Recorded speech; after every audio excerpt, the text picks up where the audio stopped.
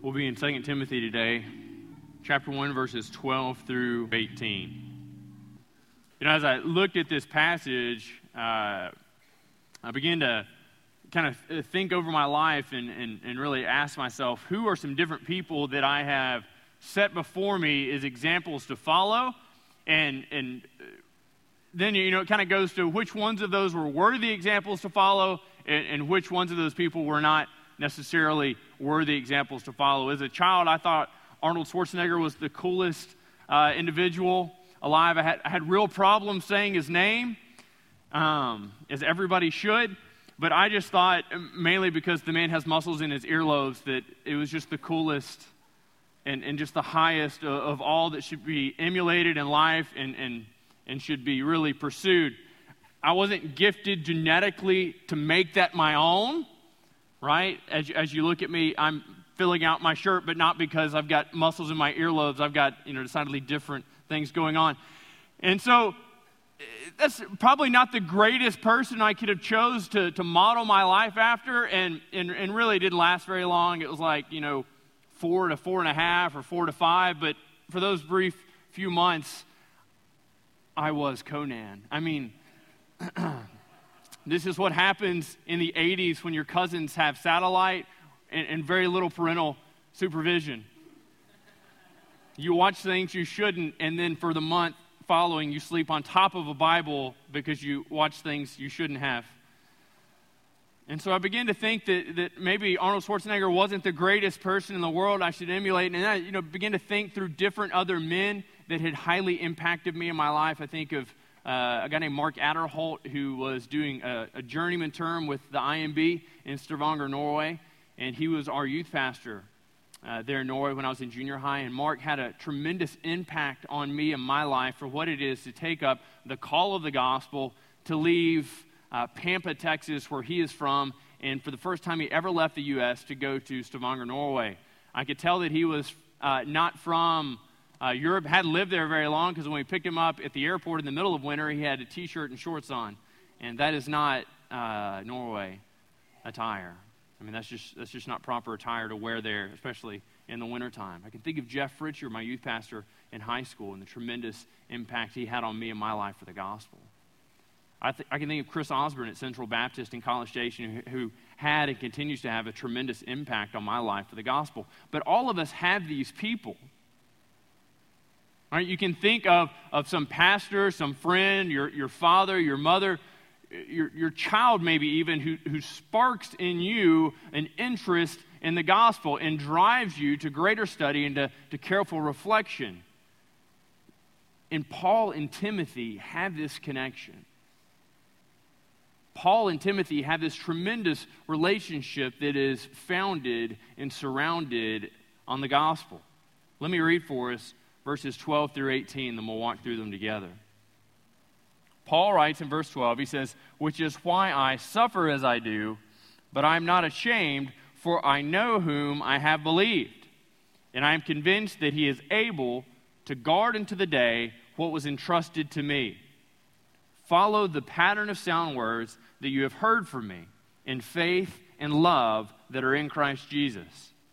By the Holy Spirit who dwells in us, guard the good deposit entrusted to you. You are aware that all those who are in Asia turned away from me, among whom are Phygellus and Hermogenes. May the Lord grant mercy to the household of Onesiphorus, for he often refreshed me and was not ashamed of my chains. But when he arrived in Rome, he searched for me earnestly and found me. May the Lord grant mercy. May the Lord grant him to find mercy from the Lord on that day. And you well know all the service he rendered at Ephesus." Now, admittedly, this is a strange beginning, right? And we're missing something. In verse 12, it opens up, it says, which is why I suffer as I do, which leads us to ask, what was the front part of this sentence? Because that's just a horrible way. You don't begin a sermon with a comma, right? You see what follows before then. So if we look back and we reflect quickly on verse 11, which is where we ended last week, Paul wrote, he says, "I was appointed a preacher, an apostle, and a teacher." So when he opens up this passage and said, "Which is why I suffer as I do, we recognize the reason Paul is suffering is because he finds himself living a life which is moving directly in line with the calling of God. Right? Paul was called to three things. He was called to be a preacher, he was called to be an apostle, and he was called to be a teacher.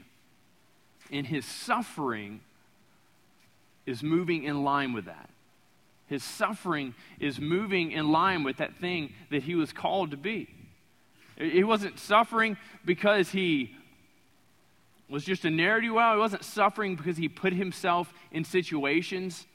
He wasn't suffering because he was highly indebted. He wasn't suffering because he cheated on his wife. He wasn't suffering because he was a horrible parent. He was suffering because he was living his life to the glory of God and the furtherance of the gospel. Do you see that? And Paul writes and he says, "But I am not ashamed."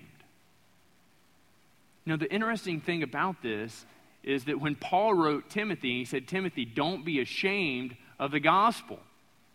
He wasn't writing Timothy and writing and saying to him, "Look, you are ashamed. You need to stop being ashamed." But when Paul writes of himself, this is what we see. He says, "Look, I am currently suffering." He's using the present tense there. He says, "I'm writing you from the midst of a cave prison. The water drips. It's horrible. It's compact. There are a lot of people inside this prison with Paul. The conditions are abysmal." He is actually suffering in the present tense. But even in the midst of that suffering, even in the midst of being ridiculed,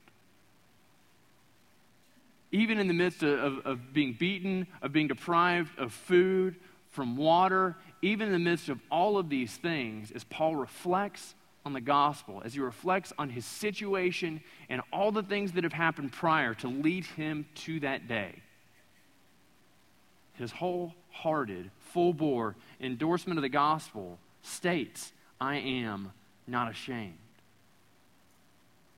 And what an amazing thing that we might find ourselves standing with Paul with the declaration in our lives when we find ourselves suffering for the gospel.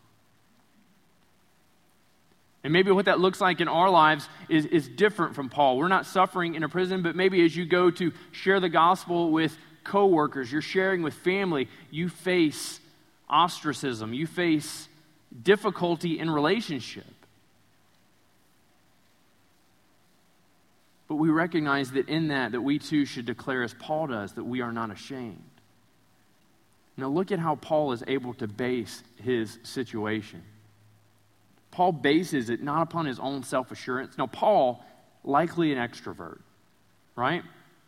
Paul would walk up to people, engage them in conversation, and just kind of wax eloquent. That's not me. And maybe that's you. Maybe you're the type of person that can walk into a room and you find people and you walk up, "Hey, John, how are you?" And you shake hands. And, "How's your wife? How's Jenny doing? Oh, how's Tom? How's Kathy?" And you move on and you're just kind of playing the room, talking to all the people. And everybody knows you and everything about you because you're so good at engaging people. That's not me, right? I do a decent job standing in front of people and talking, but look at the distance we've got here. Now, one of the things I talked to Jay about when we built the stage, I said, "Look, I know we have walls over there. Maybe we have a wall all the way across and some plexiglass." That would give me separation. That would make me feel more at ease. Maybe we could haze the glass and people could just hear my voice, and occasionally I could say, "I am the great and powerful Oz." We didn't think that'd go over well on a Sunday morning, so we went against it. I'm not an extrovert. It really takes me out of my comfort zone to engage people.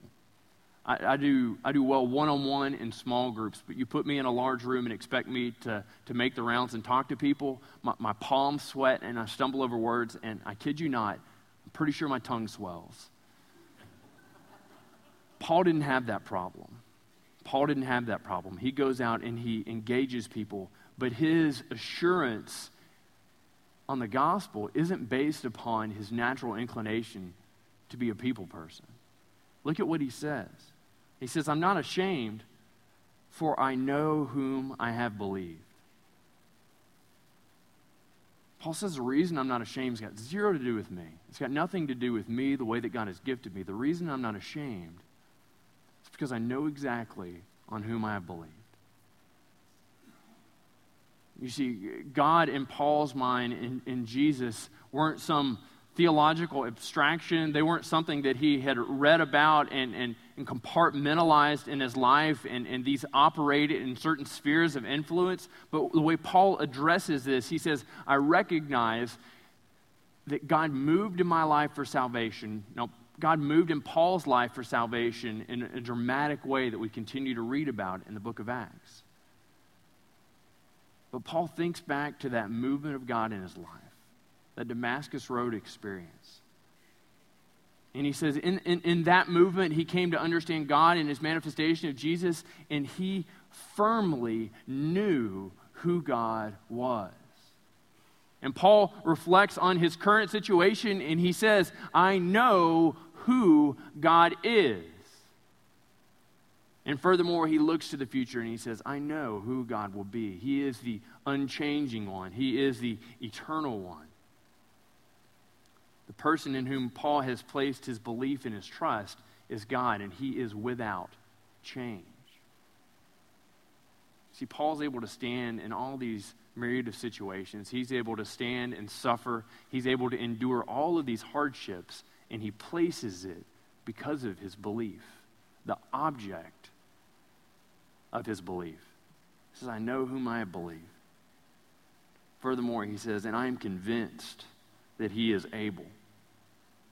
See, as Paul reflects on God and who he is, Paul looks at the characteristics of God and God's ability. And he recognizes that Paul always knew that God was able. He continues to recognize that God is able, and he looks to the future and he says, God will always be able. His hand does not falter, his arm does not grow weak. God is able to guard until that day what was entrusted to Paul. Now you can take this a few different ways. You can parse this out and say, what was entrusted to Paul, and exactly what is God guarding? What is God safeguarding? You see, Paul recognizes, and I'm going to tell you what it is, and then I'm going to argue for it. Paul recognizes that his salvation is that which is entrusted to God.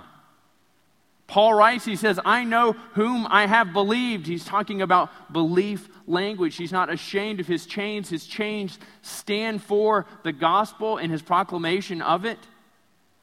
He says that I am convinced. There's no hesitancy in Paul. There's no ambiguity about his direction and his certitude.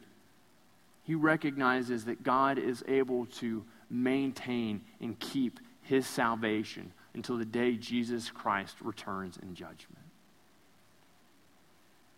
You see, by all occurrences, as they looked upon Paul's life, the prisoners, the government, maybe some who had moved loosely in Christian circles, they looked upon Paul's life and they saw a man in a precarious situation. They saw one who was certainly not in control of the situation that he found himself in. But Paul reflects on that situation. And he recognizes it doesn't matter what happens to his body. It doesn't matter what happens in his life. That God is safeguarding. That God is protecting. And that God is keeping watch over Paul's salvation for all eternity. I begin to think about this, and I'd read an account some years ago about a pastor in Zimbabwe who, right before he was martyred, he wrote these words, and it was found on him. It was found on his person after he was martyred. Let me read this to you and let it be an encouragement to you. This pastor writes, he says, I'm part of the fellowship of the unashamed. I have the Holy Spirit power. The die has been cast. I have stepped over the line. The decision has been made. I'm a disciple of His. I won't look back, let up, slow down, back away, or be still. My past is redeemed, and my present makes sense. My future is secure. Do you hear in that the words of Paul? I know whom I have believed. I'm convinced that He is able. He continues and he says, I'm finished and done with low living, sight walking, smooth knees, colorless dreams, tamed visions, worldly talking, cheap giving, and dwarf goals. I no longer need preeminence, prosperity, position, promotions, plaudits, or popularity.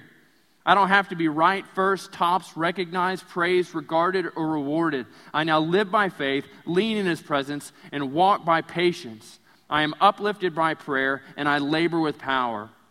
My face is set, my gait is fast, my goal is heaven. My road is narrow, my way rough, my companions are few, my guide reliable. My mission is clear.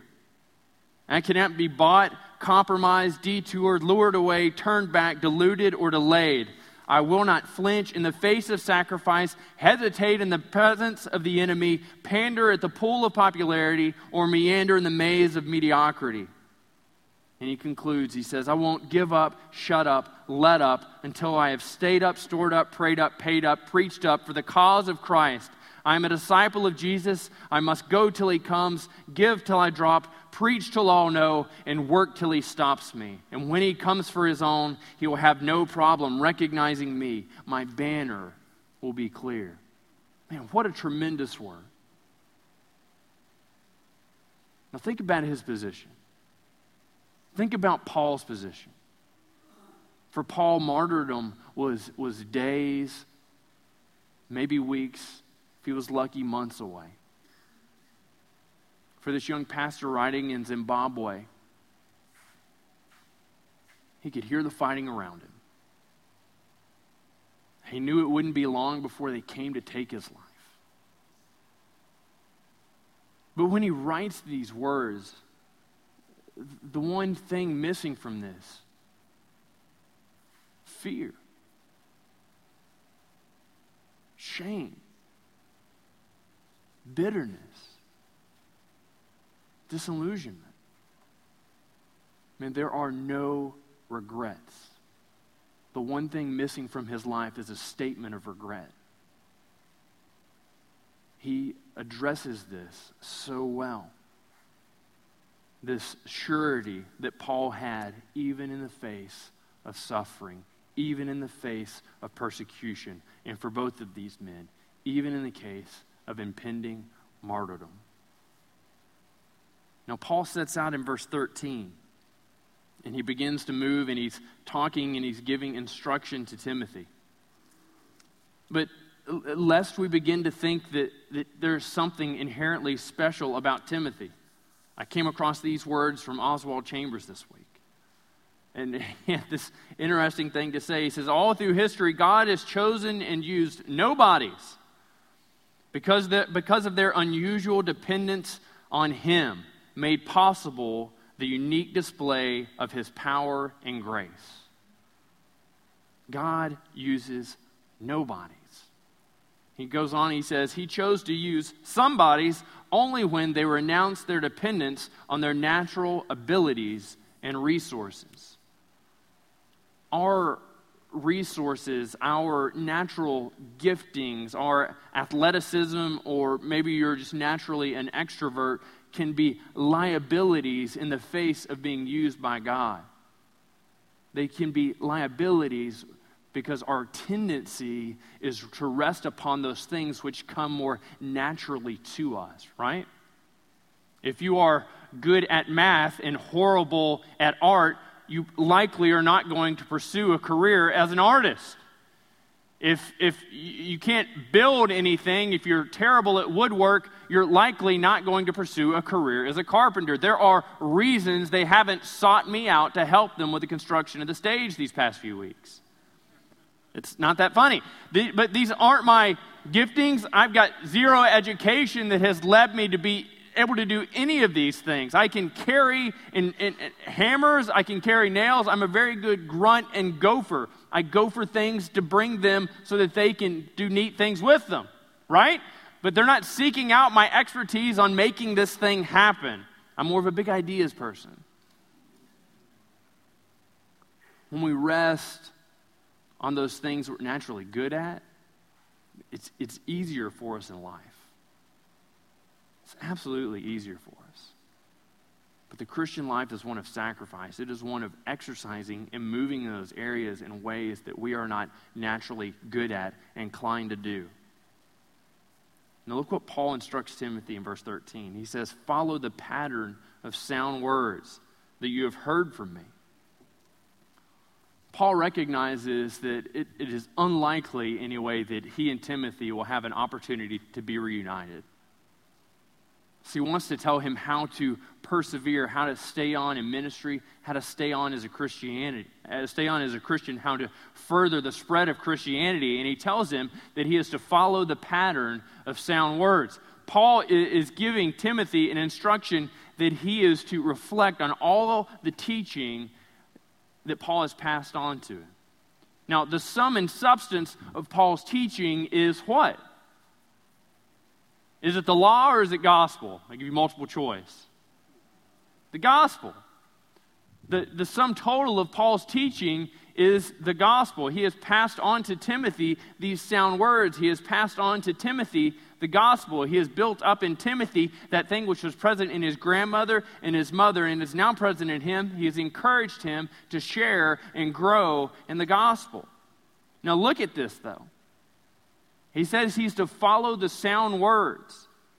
And if you stop there, what he is calling Timothy to is adherence to a principle. He's calling him to do something, right? If you stop there, you miss it. Because what he calls him to is a certain kind of following. He says, follow the sound words that you've heard from me, but you're to do it in this way. In faith and in love that are in Christ Jesus. You see, Paul's former way of existence was effectively rule following. His former way of existence said there's a right and wrong. We do the right thing. We don't do the wrong thing. You know, for many of us, that's what Christianity's become. We're so captivated with making sure we don't do the wrong thing, right? We don't drink, we don't smoke, we don't vote Democrat.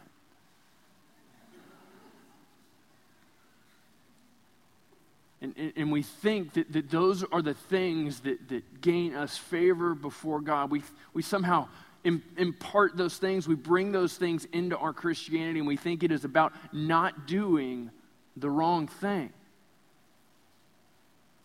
And making sure that we do the right thing. Man, that is so misguided. That is so wrong-headed. See, Paul writes and he tells them, you follow the sound words, you follow the call of the gospel in your lives, but you do it in the right way. You do it in faith and love. You do it in the kindness and characteristics that are found in Christ. Notice the location that these come from. They come from Christ.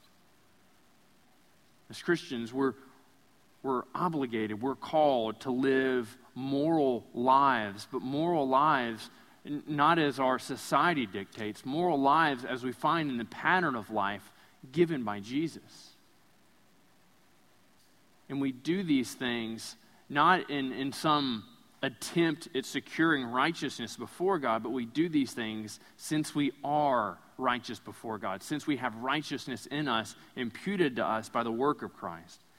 And we do them in faith and love. And that is how Timothy is supposed to continue. That's how he's supposed to follow this pattern. He's supposed to do it the right way.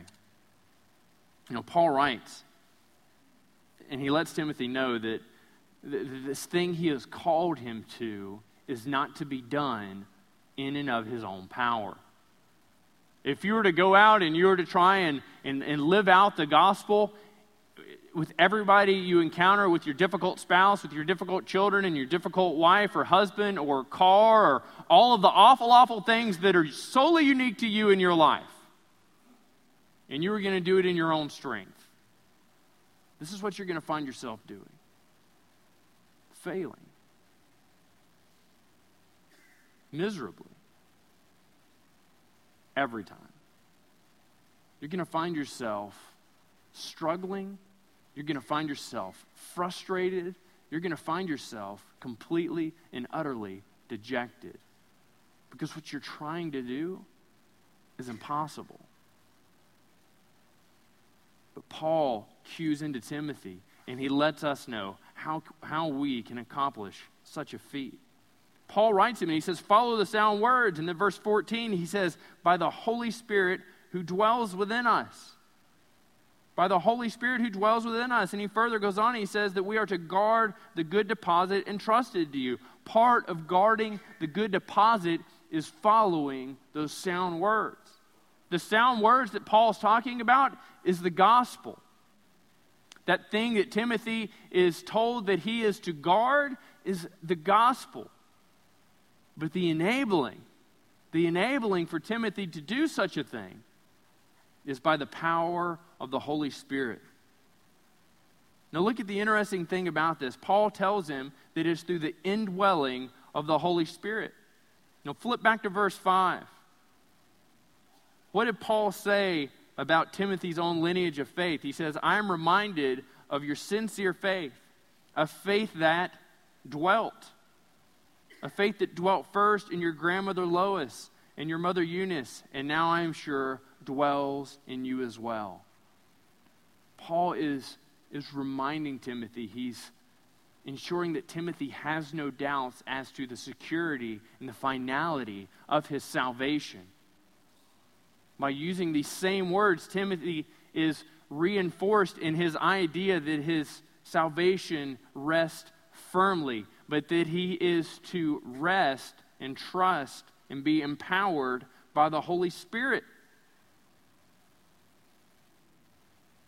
Timothy represents the next generation of the gospel. Paul recognizes that his opportunity to pour into others is likely at an end. But in Timothy, the hope of the gospel continues. In Timothy, in his work there in Ephesus, the hope of the gospel perseveres and continues. Man, just thinking on that, it led me to ask myself this question this week, and maybe it'll lead you to the same thing. I already told you about those guys that were influential in my life, those ones that I sought to emulate, I sought to pattern myself after. We all have that. For a lot of you in this church, it's Elaine's husband. It's Pastor Hamilton. When you think of somebody godly, that's who you think of, and you think about the way that he demonstrated his life before you, the way that he instructed you and called you into a strict adherence and following of the gospel. But who are you pouring yourself into?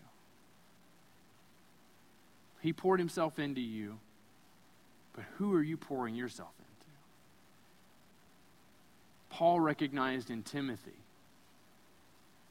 the continuance of his ministry. He recognized in Timothy the furtherance of the kingdom of God by the message being carried into further generations. And the question becomes to all of us, who are we pouring ourselves into? Now look what he does in 15 through 18.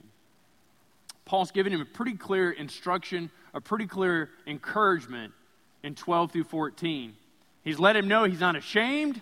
He's let him know that he is firmly convinced of exactly who God is, and he calls Timothy in some ways to do that same thing in his life.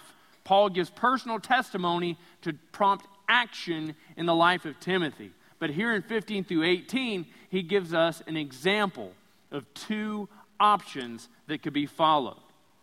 Paul writes and he says, Timothy, in the midst of this situation, in the midst of my surety, in the midst of knowing who I'm believed and who I'm convinced of, in the midst of all this, you are aware that all who are in Asia turned away from me. Paul writes, and what he describes is a lonely existence. What Paul describes here is a recognition that all of these people were following him. All of these people were emulating his life, seeking to be his disciples, seeking to grow and do the same things in their lives that they saw Paul doing in his. And what we can discern from the text is that when Paul was imprisoned, some of these people were absolutely ashamed of him. When Paul went into prison, here for the second time, man, that was just too much for them. The cost of following Christ was too much. They were embarrassed that Paul was going to be martyred.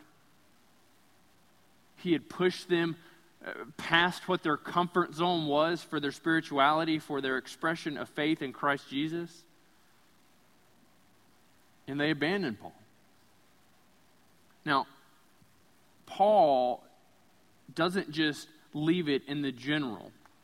He doesn't just say, these people abandoned me, but he gives us two names here. He talks about Phygellus and Hermogenes. Now, why would Paul list these two names? Well, likely, these were men from Ephesus.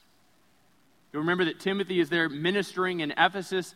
Paul wrote this second letter to Timothy that it might encourage him and so that he might read it to those gathered there in the assembly. And when he mentions these two men, see, it's one thing to say, look, I lost all my friends, among whom were John and Dale. Woo! I lost my friends is one thing, but when I mention you guys by name, everybody says, man, I can't wait to see those guys. I'm going to let the air out of their tires. They didn't really abandon me. John and Dale, we're tight, we're friends, and so don't let the air out of their tires. But when these names are mentioned in the gathering in Ephesus, people go back and they reflect and they think, I remember serving alongside him when we served the widows. Man, I remember taking them food when they were sick. I remember taking up the offering with them. What it prompts in the body there in Ephesus is a recollection of all the ways these guys displayed faithfulness and a remembrance and really an alerting that each of us could be capable of such action. There's a humbling that takes place. Man, there's a thankfulness that takes place. God, thank you that you have kept me humble. God, thank you that you have kept me operating in this way because you know that I struggle with pride. Because you know, God, that that I need to be kept low so that I might continue to experience a full devotion and reliance on you. Now, Paul talks about those who have abandoned him. But look at the positive. Verse 16, he said, may the Lord grant mercy to the house of Onesiphorus, for he often refreshed me and was not ashamed of my chains. We see two examples, a positive and a negative. Phygellus and Hermogenes, they heard about him. Man, they were ashamed of those chains. They didn't want to go anywhere near him, and they bailed on Paul. But Onesiphorus, when he heard about Paul's chains, he went to him. Paul says he refreshed him over and over. He looked for opportunities to serve Paul. And in verse 17, he tells us that when Onesiphorus had arrived in Rome, that he searched for Paul earnestly and found him. This is a man who, when he heard about Paul's need, traveled to a distant city. This is a man that when he heard that Paul needed something, when he heard Paul was suffering, he put himself out there.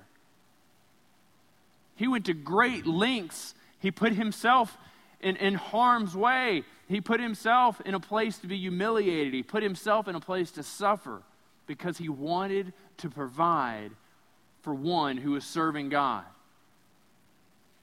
Paul says he found me. And then Paul has this prayer for Onesiphorus. He said, may the Lord grant to him to find mercy from the Lord on that day. And you well know all the service he rendered at Ephesus. What we see in Onesiphorus is one who is in Ephesus when Paul and Timothy were ministering there together, and he was pouring himself out to minister to all of those in the church. He was moving and operating to the glory and the furtherance of the kingdom of God there in Ephesus. Man, that he heard that Paul was in need. He heard of the way that Paul was suffering, and he wasn't ashamed. It didn't cause him to falter in his faith, but what it caused was him to exercise his faith and display this movement of God's grace through Onesiphorus to Paul. See, the question for us as we reflect on this passage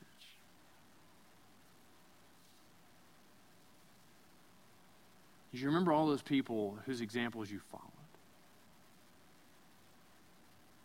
How are you pouring yourself into the next generation? And what response is the gospel prompting in your life? Through your hesitancy to speak and endorse the gospel, through your hesitancy to move in evangelism, what does that say about your reflection of the gospel? See, I never really have to wonder how people view my relationship with my wife. And I think this is probably a great example for any of us who are married. You can tell husbands that love their wives and wives that love their husbands. They don't spend time running them down, but you can see in them a deep love. I'm talking about more than just, hugging and public displays of affection, but you can see in them a deep care and an earnest provision for their spouse. Now, the Bible gives us a clear picture that our love for our spouse, our love for our children, and our families should be as hate next to our love for God. And friends, our love for God is most prominently displayed in our acts of serving Him. And the paramount act that we might serve Him is by communicating the gospel, telling others the saving message of Jesus Christ. And this is something I have challenged the staff with, so that every Monday we sit down and we go around the table and I ask each and every one of them, who did you share the gospel with this week? That is something that should be present in all of our lives. If we would move to be faithful with the gospel, revival will come. See, expecting some revivalist to show up in town. Like George Whitefield, when he would come to town, and this short, squatty man would stand there with his crossed eyes, and he would proclaim the wonders of God, and thousands of people would come to hear him. Those days are largely past. If we want revival to break out in Greenville, it is going to happen through men and women taking seriously the call and command of our Lord Jesus Christ to share that message broadly, to share it well, and to share it often. Let me pray for us.